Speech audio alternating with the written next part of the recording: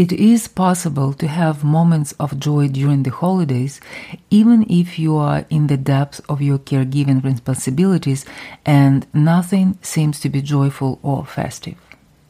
No, your loved one would not change, and the holidays would not be the same as they used to be. But there are some small changes you can do to make holidays more enjoyable.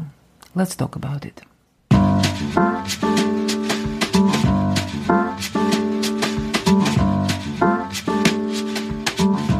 The biggest challenge we all have is comparing the current holiday season with the holiday seasons of the past, especially with the times when we were not in caregiver roles.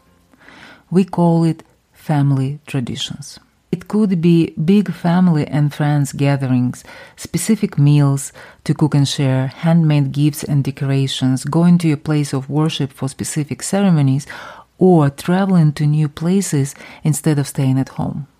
We are so used to these traditions that we think of them as the way to celebrate. And our primitive brains agree with us because what is familiar is already categorized as safe. So the brain doesn't want to change it to anything that can be seen as unsafe because it is something new. We have hopes and dreams and ideas about how we want the holidays to be now, even though celebrating now is not going to look like the holidays of the past. Now, when you are a caregiver, seeing that you can't celebrate the way you used to can be depressing. It can feel like the joy is being taken away from you.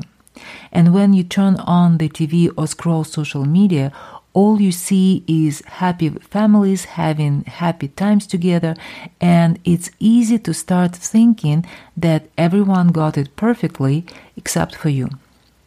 First of all, please remember that everything that you see in the movies or on the internet is just one side of things, the better side, the side that people want to be seen, but it does not mean it's the whole picture. Not many people enjoy showing off the messy side of their lives. So if you don't see it, it does not mean it doesn't exist.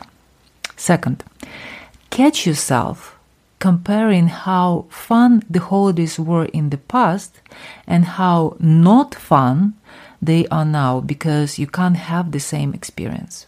Your brain will offer you these comparisons automatically, and it's okay. It's normal for all human beings, but we don't want to stay focused on the past. The past is done. We can't change it, and we can't come back to it. Comparing your present reality to the past does not make things better. It only makes the holiday season much more difficult.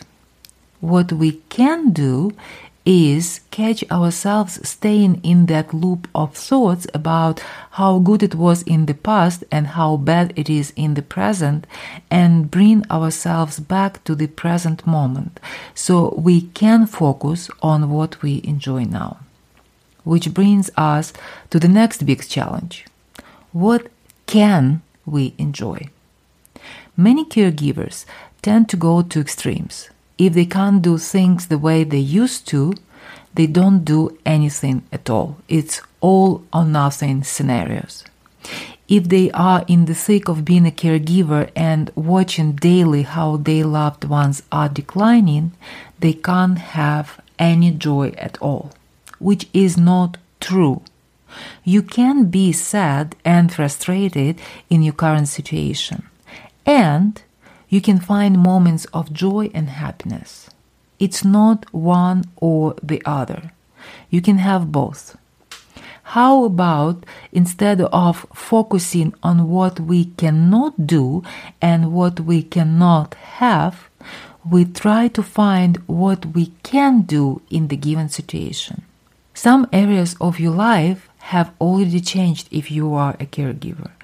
The ways you celebrate have to change too. But it does not mean that celebrations are not possible for you anymore. If we can't have it the perfect way we are used to having our celebrations, what is the next best thing we can have? Ask yourself what is absolutely important for you and what you will enjoy. You can start new traditions based on what is important for you now and what is in your control now. Maybe instead of cooking a big holiday meal for everyone, you can arrange a potluck dinner or order the holiday meal from the restaurant. Many restaurants offer these options these days. Maybe instead of having a large gathering for dinner in the evening when your loved one is tired and needy, you can have your guests for brunch at the time when the person you care for is in a much better mood and more agreeable. Instead of bringing your family members with dementia from their nursing home or assisted living facilities to your home and having them confused and agitated, you can visit them where they are a day before or the day after. This is what we do in this season of our lives with my in-law parents. You can be sad seeing your loved ones in their current state, and you can have joy at the same time. Just find it. And the third big challenge I want to talk about is that we are so focused on having perfect holidays full of joy that we don't allow ourselves to feel anything other than joy and happiness.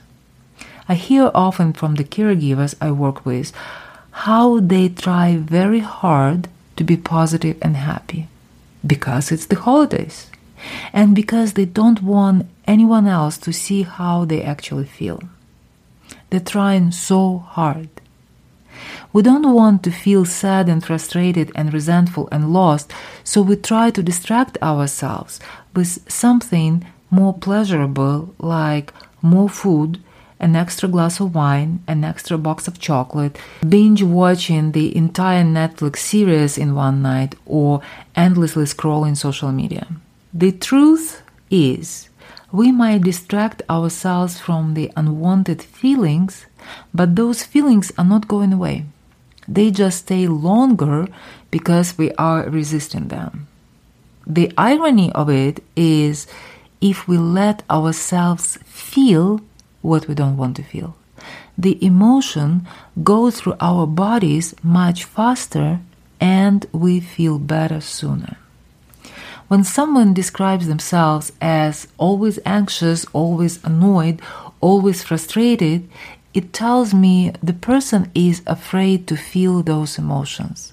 And by trying not to feel them, they are keeping those emotions active all the time. What you resist persists. I talked about it in more detail in episode 6, why feeling bad is good for you. I will put the link in the description of this episode for you.